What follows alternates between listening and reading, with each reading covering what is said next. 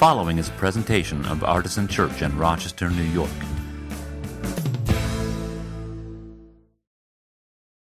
Good morning. Our gospel reading this morning is from Matthew 2, verses 1 through 12. In the time of King Herod, after Jesus was born in Bethlehem of Judea, wise men from the east came to Jerusalem asking, "Where is the child who has been born King of the Jews? For we observed his star at its rising and have come to pay him homage." When King Herod heard this, he was frightened, and all Jerusalem with him. And calling together all the chief priests and scribes of the people, he inquired of them where the Messiah was to be born. They told him, "In Bethlehem of Judea, for so it has been written by the prophet. And you, Bethlehem, in the land of Judah, are by no means least among the rulers of Judah, for from you shall come a ruler who is to shepherd my people Israel." Then Herod secretly called for the wise men and learned from them the exact time when the star had appeared. Then he sent them to Bethlehem, saying, "Go and search diligently for the child, and when you have found him, bring me word, so that I may also go and pay him homage." When they had heard the king, they set out, and there ahead of them went the star that they had seen at its rising, until it stopped over the place where the child was. When they saw that the star had stopped, they were overwhelmed with joy. On entering the house, they saw the child with Mary, his mother, and they knelt down and paid him homage. Then, opening their treasure chests, they offered him gifts of gold, frankincense, and myrrh. And having been warned in a dream not to return to Herod, they left for their own country by another road. Thank you for that reading. So, we had the winter solstice recently. How many of you get excited for that day the way I do? I love the winter solstice. A couple of you have your hands up. I can tell that you do too. It's an important day for me because personally, the thing about winter that bums me out is not the cold, it's not the snow, it's not even the gray skies during the day, although that's a close second. It's the darkness that bums me out. It's the shortness of the days and the longness, also known as length, of the nights. Longness. I should really manuscript my sermons. But you know that feeling in the winter when you're driving somewhere at 5:30 and it's pitch black out? I hate that. It's the worst. And I always just have to console myself, and I think have to torture myself. I think about that same hour during the summer and something I was doing during the summer at that time and how it was bright and sunny. Boy, in July we had baseball practice at this exact time, and it was bright and sunny. As a matter of fact, we didn't get home for 3 more hours, and the sun was still up when we got there. We probably don't need to dwell too much on that because it would just depress us. But my point is, we had the solstice. Things are getting brighter. They are. It's just that it's happening really, really slowly. Do you know that in Rochester today we will have 1 minute and 6 seconds more daylight than we had yesterday? Woo! Yes, keep telling yourself that. Tomorrow we will have 1 minute and 10 seconds more daylight than we had today. I don't know about you, but that is not quite fast enough for me. Still, the promise of summer is real, and I know that because I'm not as old as my children think I am, but I have been around long enough to see several winters, a few dozen of them as a matter of fact, and I know for a fact that spring comes next and that summer comes after that. That's why we wanted to start the service today with that song, "There Will Be a Light." We always try to do that at the solstice, but I needed it today as well. You know, as much as I really dislike the darkness, I have come to see the seasonal shift as a gift. And I'll tell you why. Light and darkness, it's a wonderful metaphor for the spiritual life. And the rhythms of it particularly are a wonderful metaphor for the spiritual life, because it can be helpful to realize that whatever spiritual darkness I might be experiencing, and St. John of the Cross called it the dark night of the soul, and if that phrase doesn't connect with you, it's because you might not have had one yet. But some of you know what that feels like, the dark night of the soul. And when you're experiencing something like that in your life, in your spiritual life, it can be really disorienting and quite terrifying, because you're not sure if it's ever going to end. And then that's what makes the seasonal shifts nice, because it gives me this framework for understanding that these cycles do happen, and that after the darkness comes the light, and after the night comes the morning, and after the winter comes the spring. Consider the promise that was given to Israel through the prophet Isaiah, which was our call to worship today. If you were here for the beginning of our service, I read this text from Isaiah chapter 60 that begins with these words: "Arise, shine, for the light has come. The glory of the Lord has risen upon you. For darkness shall cover the earth, and thick darkness the peoples, but the Lord will arise upon you, and his glory will appear over you." Those words are reassuring when you're experiencing a spiritual darkness. Unfortunately, if you read through the passage a few more verses, you come to a verse that I actually think tamps down the joy of these opening verses of this chapter. And I'll tell you why. Because the words that come a few verses later are this: "Then you shall see and be radiant." Can you guess which word I have a problem with in that sentence? Then. When is then? Not now. Beyond that, I couldn't say. All I know about then is that it's not now. And I want relief now. I want light in my spiritual darkness now. I don't like waiting for then. I don't even like waiting for tomorrow. And as I've just told you, I know to the second how much darkness there's going to be before we get the sunrise.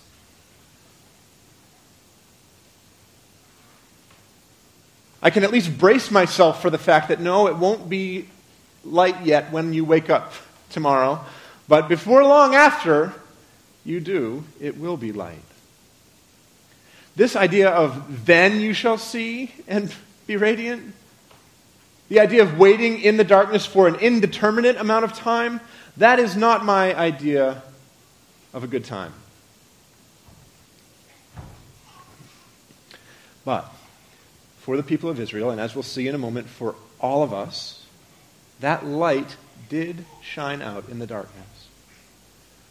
And the moment that prophecy, "Arise, shine, for your light has come," was made good, was the moment of the birth of Jesus. And this story from the Gospels that we just heard read a few minutes ago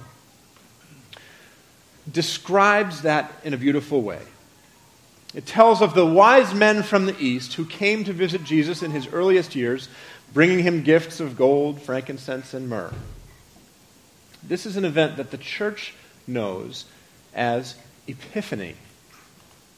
And by the way, today is the day of Epiphany, which is doesn't always appear on a Sunday, but it does this year. And this kicks off a whole season of Epiphany. So we're going to be in the season of Epiphany, or for the real snobby church nerds, Epiphany Tide, between now and the start of Lent. So this takes us through till March 3rd, and then we'll begin Lent and prepare for Easter. But the season of Epiphany is kicked off with this story of wise men from the East. And that's because the word Epiphany in its Greek roots means a multitude of camels. Not really. It means shine upon.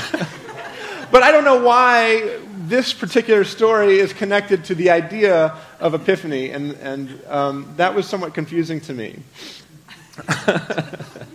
Multitude of camels, that's good. It's the idea of a light bulb appearing over your head, of having a dawning of revelation, And it took me a while to figure out, to connect that to the wise men, because although what Pastor Jesse said is absolutely true, during the children's moment she talked with the kids about how they had epiphanies along the way on their journey. They had the star appearing was kind of like a revelation, but then as they began to understand what it meant, they had these other revelations, and then they had another epiphany in the form of the dream, warning them to go home by another route and not return to King Herod. But there's a more obscure meaning for epiphany that we get from this story of the wise men in the East. And although it's obscure, I actually think it's much more powerful on a much bigger scale. The reason that the church calls this event Epiphany and uses this event to start the season of Epiphany, where we look for the revelations of Jesus all around us, is because this is the first moment when the gospel of Jesus was revealed to Gentiles. In other words, this is the first revelation of God, of the gospel, that goes beyond the family of the Israelites, the Jewish people, the descendants of Abraham. And that's the type of revelation that this event marks, because these were not just any old wise men from the East. This is one of the things that's easy for us to miss, and there's many of them, especially around the high holidays, that are easy for us to miss because of the way it has permeated popular culture. We've got the song, We Three Kings, you've got the California Raisins doing it, maybe I am old after all. You have the nativity sets with everybody gathered around the manger, which is probably an anachronism when it comes to them, but we'll let that slide. You have the greeting cards. You all see this every Christmas, right? The greeting cards with the silhouette of the train of camels, right? It's all just there all the time, and we don't think about the fact of who these people are and how radical it was that God revealed this mystery to them, because they were not Jewish. They were very not Jewish. They were very Gentiles. They were Zoroastrians. They were Persian astrologers. They were as far outside the boundaries of what the people of Abraham, the family of Abraham, defined itself as you could probably get in the known world at the time. And so it is a gigantically radical thing that God gave this revelation to those people. Right? I preached a whole sermon on that last year, I think. You can go listen to it if you care. So the whole point is that Epiphany is a celebration of the revelation of God to the whole world, not just to this one particular tribe or nation. But here's the thing about revelation. What do you need first before you can have a revelation? You have to have a mystery. What good is a solution without a question or a problem? What good is a revelation without a mystery? And that brings us to the epistle reading that the lectionary gives us for today. This is the letter of Paul to the Ephesians, and it comes in Ephesians chapter 3. If you'd like to follow along in a Bible with me as I read this, you can find it on page 950 in these red Bibles, which are in the seats. Or you can use your own Bible, or as I always say, if you Google Ephesians 3, you'll get a version of it that's close enough. And what I want you to do, because this passage does talk extensively about mystery and revelation, is I want you to count up in your head, or on your fingers, or by making little marks on your bulletin, the number of times there's a word or phrase that signifies mystery or revelation or something similar to those words, okay? Spoiler, it's a lot. I think somebody in the first service ran out of fingers. I'm pretty sure they had all of them too, so... Ephesians 3, 1 through 12. Count up these mysteries and revelations. This is the reason that I, Paul, am a prisoner for Christ Jesus for the sake of you Gentiles. For surely you have already heard of the commission of God's grace that was given me for you, and how the mystery was made known to me by revelation, as I wrote above in a few words, a reading of which will enable you to perceive my understanding of the mystery of Christ. In former generations, this mystery was not made known to humankind as it has now been revealed to his holy apostles and prophets by the Spirit. That is, the Gentiles have become fellow heirs, members of the same body, and sharers in the promise in Christ Jesus through the gospel. of this gospel, I have become a servant according to the gift of God's grace that was given me by the working of his power. Although I am the very least of all the saints, this grace was given to me to bring to the Gentiles the news of the boundless riches of Christ, and to make everyone see what is the plan of the mystery hidden for ages in God who created all things, so that through the church the wisdom of God in its rich variety might now be made known to the rulers and authorities in the heavenly places. This was in accordance with the eternal purpose that he has carried out in Christ Jesus our Lord, in whom we have access to God in boldness and confidence through faith in him. So what is this mystery that has been revealed in Christ? First, let me ask you, how many did you get? Shout out a number. 7, 6, 5, 4. We're going the wrong way. We've got to go up. There's a lot of them, right? It's chock full, the whole passage, mystery and revelation. So what is it? What is the mystery? What is it that has been revealed? Well, he says it quite plainly, that the Gentiles, that is to say, the non-Jews. Now, I want to do a little bit of demographic math for you. If you have a group of the Gentiles and then a group of the Jews, that's everybody. Right? It's like people who are wearing plaid and people who are not wearing plaid. That's all of us. Right? So, the Gentiles have become fellow heirs to the promise of Abraham's ancestors. That they, by which I mean, I'm pretty confident looking around the room, we are now members of that same body. We are now sharers in the same promise in Christ Jesus through the gospel. Hallelujah. Thanks be to God. Except that we screw it up like that fast. Here's what we do. We act like the revelation of Jesus, the good news of Jesus, is that there used to be a closed system around the Jews, around the descendants of Abraham. And that now in the Christian era, thanks be to God, that's no longer the case because God has replaced that old closed system with a new closed system, a new closed Christian system. He just swapped out one group of chosen people for another. And we are lucky enough to be in the circle this time. I have to tell you, though, that doesn't sound at all consistent with what Paul actually says in this text from Ephesians chapter 3. I actually want to read this again, and I'm going to give you something else to listen for this time. The first time I asked you to listen for language about mystery and revelation and to count those up. This time, I want you to listen for language about all, or everyone. Language that seems to widen the circle in one way or another. Maybe not just those two specific words, but words that give you that idea. And in much of the Christian church, we are sort of taught from the beginning not to read Scripture with this perspective or from this perspective because we're part of that closed system and we kind of want to keep it that way.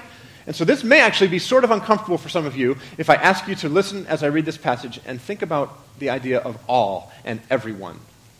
But I want you to do it anyway. Let me read it again, and you can sort of do the same counting thing as before. This is the reason that I, Paul, am a prisoner for Christ Jesus for the sake of you Gentiles. For surely you have already heard of the commission of God's grace that was given me for you, and how the mystery was made known to me by revelation, as I wrote above in a few words, a reading of which will enable you to perceive my understanding of the mystery of Christ. In former generations, this mystery was not made known to humankind, as it has now been revealed to his holy apostles and prophets by the Spirit. That is, the Gentiles have become fellow heirs, members of the same body, and sharers in the promise in Christ Jesus through the gospel. Of this gospel, I have become a servant according to the gift of God's grace that was given me by the working of his power. Although I am the very least of all the saints, this grace was given to me to bring to the Gentiles the news of the boundless riches of Christ, and to make everyone see what is the plan of the mystery hidden for ages in God who created all things. So that through the church, The wisdom of God in its rich variety might now be made known to the rulers and authorities in the heavenly places. This was in accordance with the eternal purpose that he has carried out in Christ Jesus our Lord, in whom we have access to God in boldness and confidence through faith in him.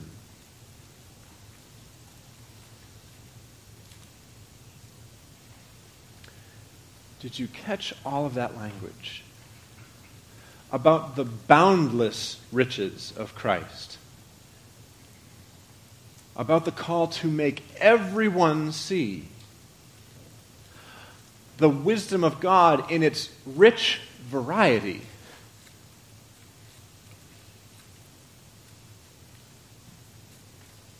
The mystery that Jesus reveals first to the wise men from the east, and then to the apostles and prophets of the church, and eventually to all of us, is that God is for all of us.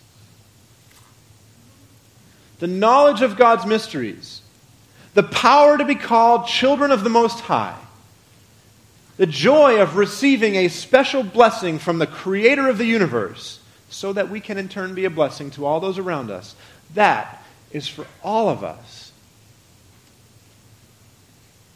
Not just the all of us that encompasses this room, but all of us.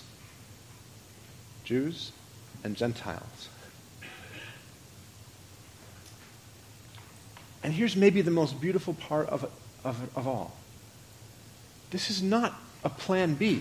This was not the consolation prize. This was not God saying, well, that didn't work, I better try something new. This was in God's character and nature from the beginning. It was the plan all along. Paul says this is in accordance with the eternal purpose.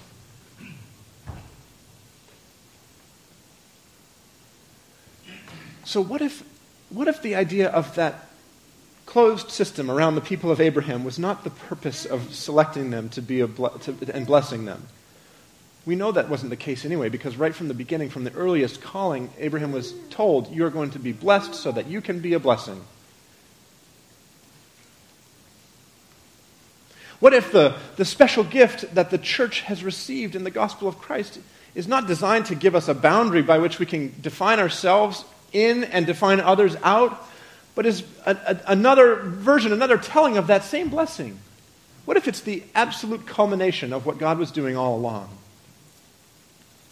How dare we screw that up and turn it into another little insular system? See, I know that a lot of you were taught something similar to what I was taught about salvation. And, it occurred to me as I was saying this in the first service that I do talk a lot about my religious upbringing and how far I've grown from that, how much wiser I am now than I was.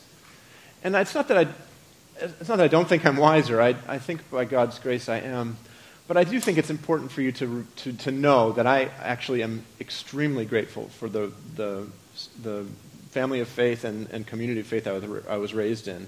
Even given the fact that I've moved away from some of what I was sort of taught and what was implicit in those systems. It was a great gift. I just want to be clear about that. I was really fortunate and blessed to receive what I received.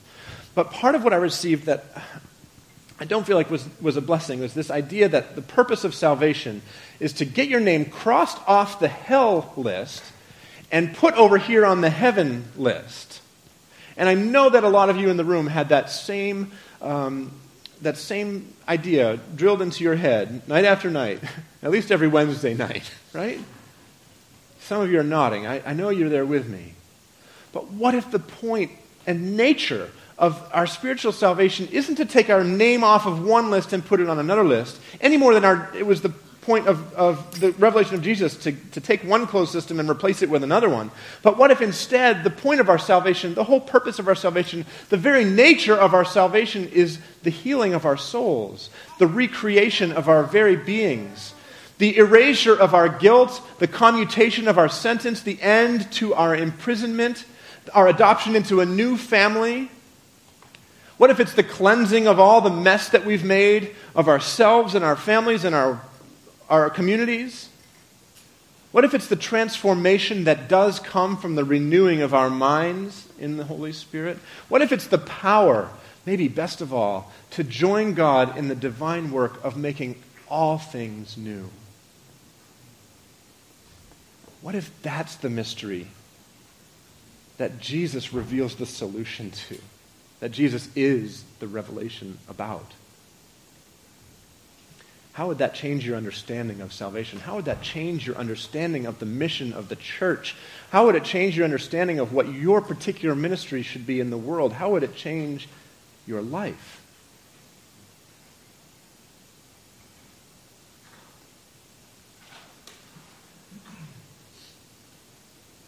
How would it change your understanding of the dark night of the soul that you might be experiencing right now? How would it change your ability to hope for the dawning of a new day in the world, in your heart, in your school or workplace?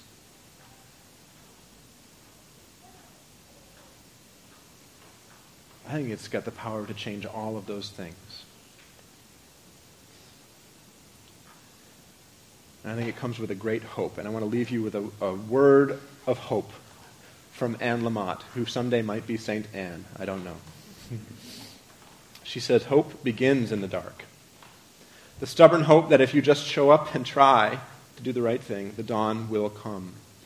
You wait and watch and work. You don't give up. And I will add to that the reason you wait and watch and work and don't give up is because God has not stopped working when the sun went down. God works overnight. God works a quadruple every day. And you may not see it because the darkness may be around you, but the darkness isn't you. It's just where you are maybe at the moment.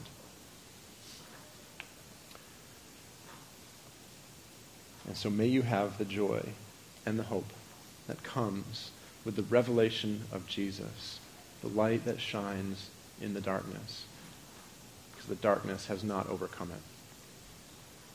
Let's pray together. God, thank you for this word of revelation from the story in the Gospels today. Thank you for beginning this work, for continuing this work, for renewing this work in us and around us and through us. May we be given the grace and privilege to see your revelation in the world around us, in our own lives. May we see your light dawning on the horizon in the midst of the dark night of our soul. And may we be so emboldened and blessed and changed and transformed by that light that we can share it with the world around us, bringing your light into the darkness, not for the purpose of winning a contest, not for the purpose of getting people to join our team, but for the purpose of bringing the good news of the gospel to anyone who needs it and to anyone who will listen. We see the fruit of that effort in our time. We pray through Christ our Lord. Amen. Well, we're going to conclude the service in a few minutes here. We'll sing a couple more songs together. You can get your children if they're in the classrooms now. Our communion table will be open. Our response to the proclamation of the Word of God is always to come and receive the sacrament of Holy Communion, the body and blood of the Savior. And Artisan's table is open to all who are seeking to follow Jesus. You need not be a member of any particular church. And this is the table not of the church but of the Lord. So if you'd like to come and receive it, you can take a piece of the bread and dip it in one of the cups, eat it right at the table, and may it be for you the body and blood of the Savior. May it be food for your hungry soul. May it be an act of unity with each other and with Christians around the world. And may it be an act of remembrance of Christ's great sacrifice for you and for the forgiveness of the sins of the world. Once again, there'll be a member of the prayer team at the back of the room. If you'd like to receive prayer, please go and find them. Our table is open. Let's sing together and continue to worship God. Amen.